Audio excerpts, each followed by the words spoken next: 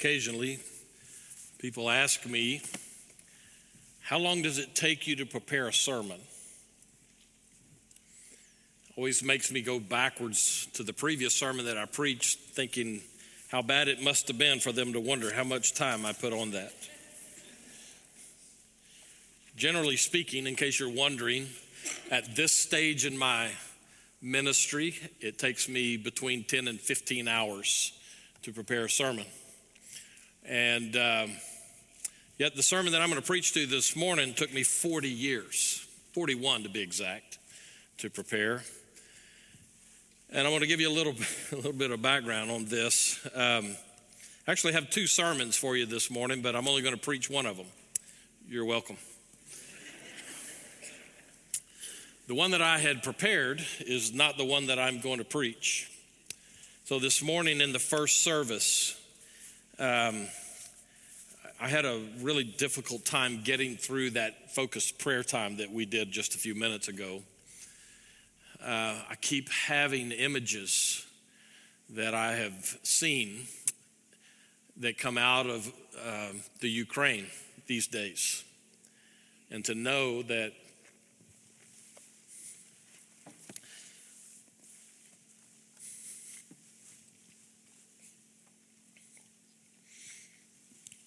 we have Christian brothers and sisters who are there, who are on the front lines caring for people. It's just difficult for me to make peace with that. I think too often we settle into a nice, comfortable Christianity here in the United States, and I'm grateful for that. Don't misunderstand me, but and we lose sight of the fact that other people are really struggling these days, and the pain is real. And those images are a bit haunting to me these days.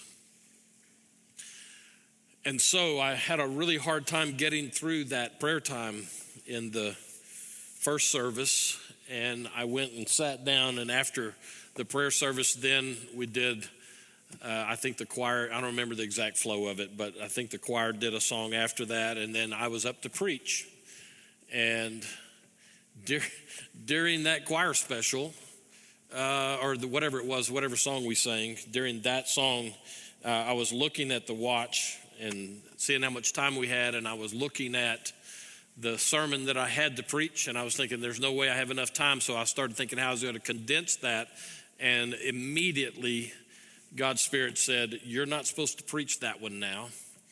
I have another sermon for you to preach, which reminds me then of one of my favorite stories of an old German preacher named Hans, and he was famous for his preparation going into sermons and research and hours upon hours every week before he would get up and preach on Sunday. And it became a bit of a joke to those people who were around him, especially young preachers. Their joke was, well, he's always studying, and he can't really rely on the Holy Spirit to give him something to say. And he hides behind all of that study, et cetera, the kind of things that they said. And so he finally decided one week that he would try it out, that he would not do all that preparation, not do all that study, and then he would show up on Sunday morning and trust the Holy Spirit to give him a message for the people. And so all through the song service, he was praying, God, you got to give me something to say. I need something that these people came needing to hear your word, and I don't know what you're going to have me say, and I need to know. And it came time for the offertory, and that, a lot of times in Baptist churches, preachers kind of joke about not getting a sermon until the offertory, and then you got to get up and give it. But in that case, it came offertory time. He still didn't have a sermon, and so as he walked to the pulpit after the close of that offertory, he stood behind the microphone and he said this week, I was trusting the Holy Spirit to give me a message for you. And as I stepped behind this pulpit and microphone, God finally gave me a message, and here it is. Hans, you Dummkopf, you should have studied. So as I said to the first service, my name is not Hans. I am a Dummkopf, And I did study. But based on where we are in our world today, I feel the need for us to step out of that routine and come with a fresh, shorter message. So you're good with that at least. You get out sooner. So what this does, though, it throws our interpreter for the Spanish broadcast part of this. It throws them off a little bit. And she and I have already talked. It throws our guy on the side off. So that sermon that you see there, that's next week, not this week now, all right? And so here's our passage of scripture that we're going to look at. Please take a Bible and go to Matthew chapter 9 and verse 35 and following. We'll be into chapter 10 just a little bit. But I say that this sermon, this message, took me 41 years to prepare, because what I want to share with you today is it's a life passage. Normally we say a life verse, but this is a passage of scripture that God has used in my life for 40-something years. When he called me out of a life of drug abuse and evil living, God took me to this passage of scripture and he began to just knead it into my heart and into my life. For those of you who have been here for a while, 4.5 years to be exact, if you happen to be one who takes notes in the margin of your Bible, you will find that this is the same passage of scripture that I preached when I came here in view of a call. Let me tell you how that works with preachers. When you come in view of a call as a pastor, you know that you only are guaranteed one shot with that group of people, because you're going to get one sermon regardless, because they've asked you to come and preach. But you could do such a horrible job that they'll never ask you to preach again. And so you better give them something that's part of who you are. And so that's what I did with this passage. And today, as we face the reality of what's going on over in Eastern Europe, I think it's good for us to come back to this. And as God said to me in that offertory, the first service, you're preaching a different service. 5 minutes worth of preparation I had, 3 of which I was complaining to God about changing the sermon.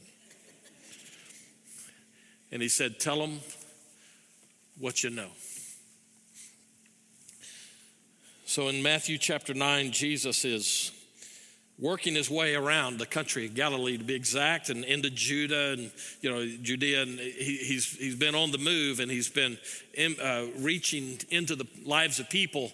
And Matthew gives us a snapshot here of where Jesus is, not the location, but where he is as God's Son in the midst of a ministry full of people. And here's what we read, Matthew 9:35. And Jesus went throughout all the cities and villages, teaching in their synagogues and proclaiming the gospel of the kingdom and healing every disease and every affliction. And when he saw the crowds, he had compassion for them, because they were harassed and helpless like sheep without a shepherd. And then he said to his disciples, the harvest is plentiful, but the laborers are few. Therefore, pray earnestly to the Lord of the harvest to send out laborers into his harvest. And we come to chapter 10, verse 1. Now, this is a terrible place for a chapter division. Let's be sure that when Matthew put this gospel together, he didn't have chapters. It was one continuous story. This is a terrible place for a chapter division, because verse 1 just picks up the thought of verse 38 in chapter 9. And so let me go back and read 37 and keep going. 9:37, then he said to his disciples, the harvest is plentiful, but the laborers are few. Therefore, pray earnestly to the Lord of the harvest to send out laborers into his harvest. And he called to him these are his 12 disciples and gave them authority over unclean spirits to cast them out and to heal every disease and every affliction. Verses 2 and following there, he names those 12 disciples, and we pick up in verse 5, and these 12 Jesus sent out. And I'll stop reading there. What do you see when you watch the images and listen to the talking heads on our television sets and media broadcasts?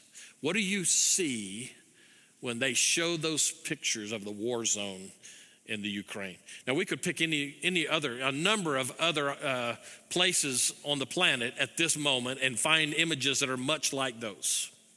But those are the ones that are the flavor of the day for us, for whatever reason that is true. And so when you see that and the horror that those people of that particular place are going through, what do you see?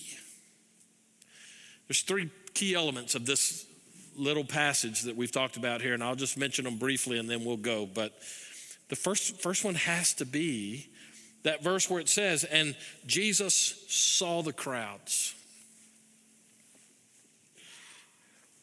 What do you see when you go out into public? When you're driving through the streets of our city, what do you see?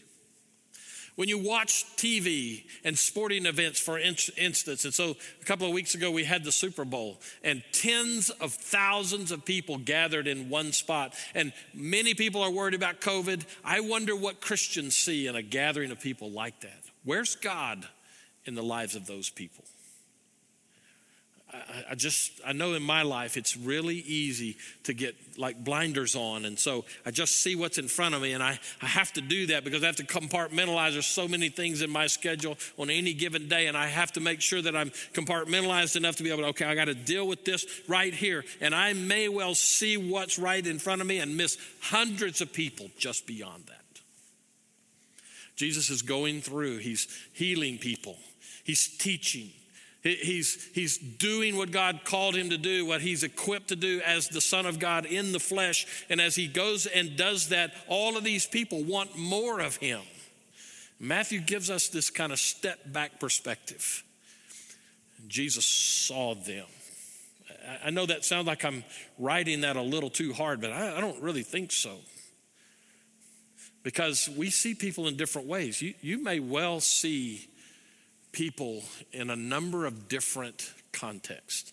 Some people we see as friends. Some people we see as enemies. Some people we see as tools to help us get what we're after. Some people we see, you have a neighbor like this, I'm sure. Some people we see as just a thorn in the flesh. I think it's important that we recognize that Jesus sees them. But he doesn't just see them. Matthew gives us an insight into how Jesus sees them. So let's talk about those very briefly for just a moment. So we go back to verse 36. And when he saw the crowds, he had compassion for them because they were harassed and helpless like sheep without a shepherd. Three different explanations as to how Jesus saw them. The first one is he saw them as being harassed. Let me use this example out of our background as a family. We are dog people, all right? You understand what I mean by that? Hello, are you there? Okay, just make sure. So we're dog people at our house. And if you're a cat person, that's fine. I'm sorry for you, but that's fine. If you want to be a cat. My son is a cat person, and I had to tell him, I've taken you out of my will. You just don't. Of course, there's not going to be anything anyway, but so we're dog people at our house. And so at one point in time, we had this poodle. Her name was Misha. And Misha was a great dog. We got her as a puppy, raised her up. Finally, she got, I don't remember, 12 years old, 13, something like that. And her life kind of came to a bad end. She was deaf and she was blind. And, you know, she had a great life, but the end of it was just kind of sad. And but in those latter few months, I got stuck with a dog that my son and his girlfriend had. And I mean stuck with it, like really stuck. I was on a trip for church. I was serving God abroad, and I come home to this dog. Now, they greeted me at the airport, and my son's girlfriend, who now is his wife, and just for the record, she'll deliver our second grandson from that family, at least, in a week. And so, but this is while they were dating. And so Selena meets us at the airport, meets me at the airport, and she smuggled in this puppy in her purse. And she opened the purse a little bit, and this little head pops up, and I thought, that's a demonic dog. And as it turns out, that was prophecy. That's exactly what that dog was. No, I mean, that's an overstatement, obviously, but we referred to this dog. His name was Nanook.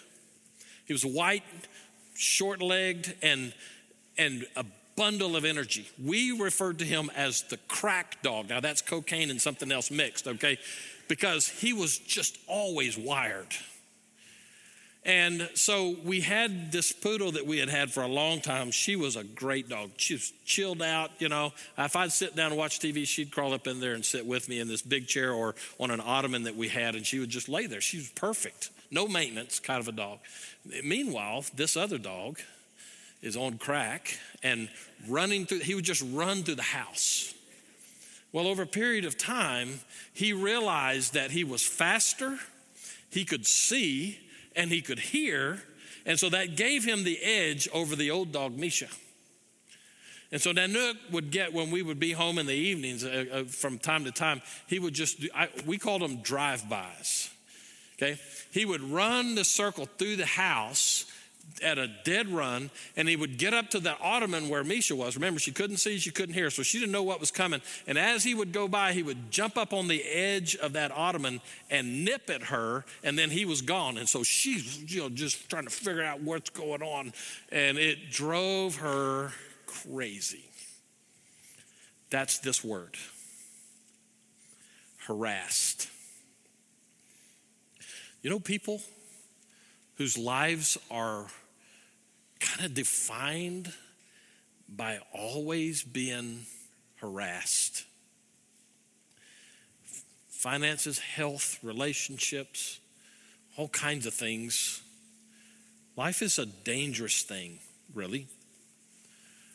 One of the great benefits that we have as Christian people is the indwelling of the Holy Spirit, the Comforter, the one called alongside, our counselor. He's the one who comes to us and he gives us this assistance through life. But you know, there's people in this world, there's people in this town, there certainly are people in the Ukraine today who are living as if they're at the mercy of life.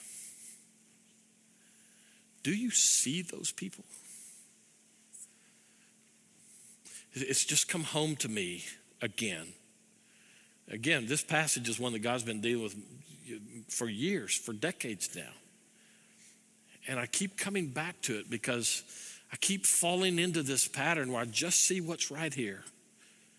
And the pain of living of the people who are just beyond my vision becomes really pronounced. Jesus saw those people like that. It's one of the reasons he was healing them. It's one of the reasons he was teaching them. It's the reason that he came to this earth. Harassed, helpless. That word helpless means, the word picture that it paints for us is an animal that has been totally overwhelmed by predators. And it lays mangled on the ground at the mercy of whatever other predator comes along. Death is imminent, but death is not there yet. That's that word, helpless. Our world is full of people like that. I've had discussions recently with people in our greater El Paso community, not part of the church, part of a church, but not necessarily this church. And that's the impression that I've had, is this person has been so beat up by life and nobody cares, or at least it looks like nobody cares. How do you see people? Can you, as we're talking through this, do faces flash in front of your mind's eye of people who are living these two words? And Jesus saw them like sheep without a shepherd, aimless, without direction, without a clue. just wandering through life, as I call it, living by braille. They bounce off of one problem and into another as they try to make progress in life. Our world is no different than it was in Jesus' day. The people that he saw, different people, different faces, different communities, different times, same people. They're all over the place. Maybe even in this room today. Maybe somebody came in here today going, I've got to find some answers for life because it's just not working.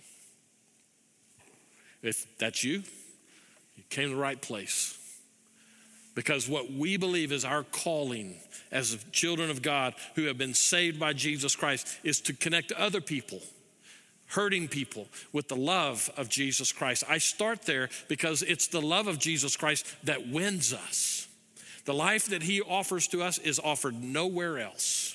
Because he's God in the flesh. He's the agent of creation, where God looked at what he had created. He said, that's exactly what I had in mind. And he created man on top of that for a relationship with himself. And sin killed that. And so Jesus came to say, my love wins the day. My love applied in your life wins you. Forgiveness, life, he says, is yours when you trust him. But I get ahead of myself because there's another word here that we need to make sure that we get a handle on. And when he saw the crowds, he had compassion for them. That's a New Testament word. Thoroughly New Testament, thoroughly divine. That word in the New Testament is only used either about Jesus or by Jesus. It is a word that it's a collective picture word for us. I'm going to be kind of crass here, and I apologize that I'm giving you a warning, okay? But the term that we would use in English to refer to what this one is the term guts. It's a collective of all of the internal organs in the Greek language. It's used by Jesus always when he's the one using it in a teaching context. He uses it of that compassion that compels us into action. He uses it, for instance, in the parable of the Good Samaritan. And the Good Samaritan, after all of these religious people had walked to the other side and totally refused to help that person who was harassed and helpless like sheep without a shepherd, the one who had been beat up by bandits laying on the side of the road, Jesus used that Samaritan. He had compassion on him. He sees him. He's moved at the deepest part of who he is. That's why we use that term. He's moved at the deepest part of who he is. And he's moved into action. That's true of the Good Samaritan. It's true of Jesus. In this case, he had compassion for them. And verse 37 is why, or is what he does in response to that. And then he said to his disciples, the harvest is plentiful, but the laborers are few. Therefore pray earnestly to the Lord of the harvest, send out laborers into his harvest. And he called his 12 to himself, gave them authority to cast them out and to heal every disease and every affliction. He names them. And then in verse 5, these 12 Jesus sent out. Jesus never sees you in your trials, but that he doesn't also get involved. And here's the deal for us, and I'll close with this.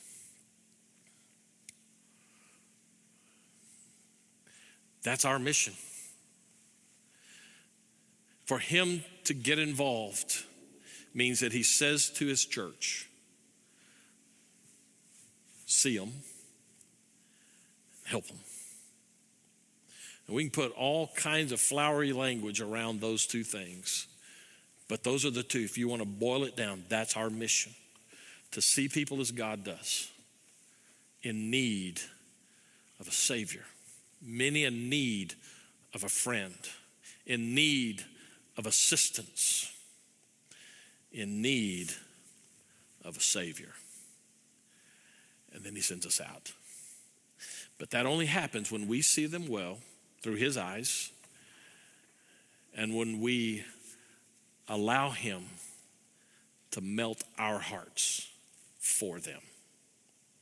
I said from day one when I got here, I continue to say it. Now I say it with people in mind. In El Paso, that is. People are messy. Our lives are messy. And yet we're called into the mess as children of Jesus Christ. How do you see people? And what are you doing? For God's sake, what are you doing? Let's pray. And so, Father, we recognize that there's a lot in here for us. I'm sure that's why it's taken me 40 years to figure some of it out. But just figuring it out is not enough. We're called into action. And in our world today, not just in the Ukraine, but in other places, Christians are suffering, because our enemy works through the lives of other humans and inflicts damage. Help us to see those people in our circles who are harassed and helpless. Help us to see those who desperately need your touch and your love and your life. Help us not to become callous to that. Help us not to become distant from that. Impress upon us the need to get involved in the lives of people. For those who are here today who aren't those people, not by any doing of their own necessarily, although maybe it's all they're doing, but whatever the case, they find themselves today in need of a personal relationship and the forgiveness that only Jesus can give them. I pray right now that your Spirit would draw them to yourself. They may not even understand all that's involved, but they know that something's happening with them right now that they can't get away from. And so we pray that you would draw them all the way home to a relationship with Jesus today. And for those of us who are here who have that relationship, drive us out into a hurting world with the good news of Jesus Christ. And that's our prayer in Jesus' name. Amen. Let's stand and sing invitation time. If God's dealing with you about something, now's the time to do something about it. Eric and I will be down here to pray with you.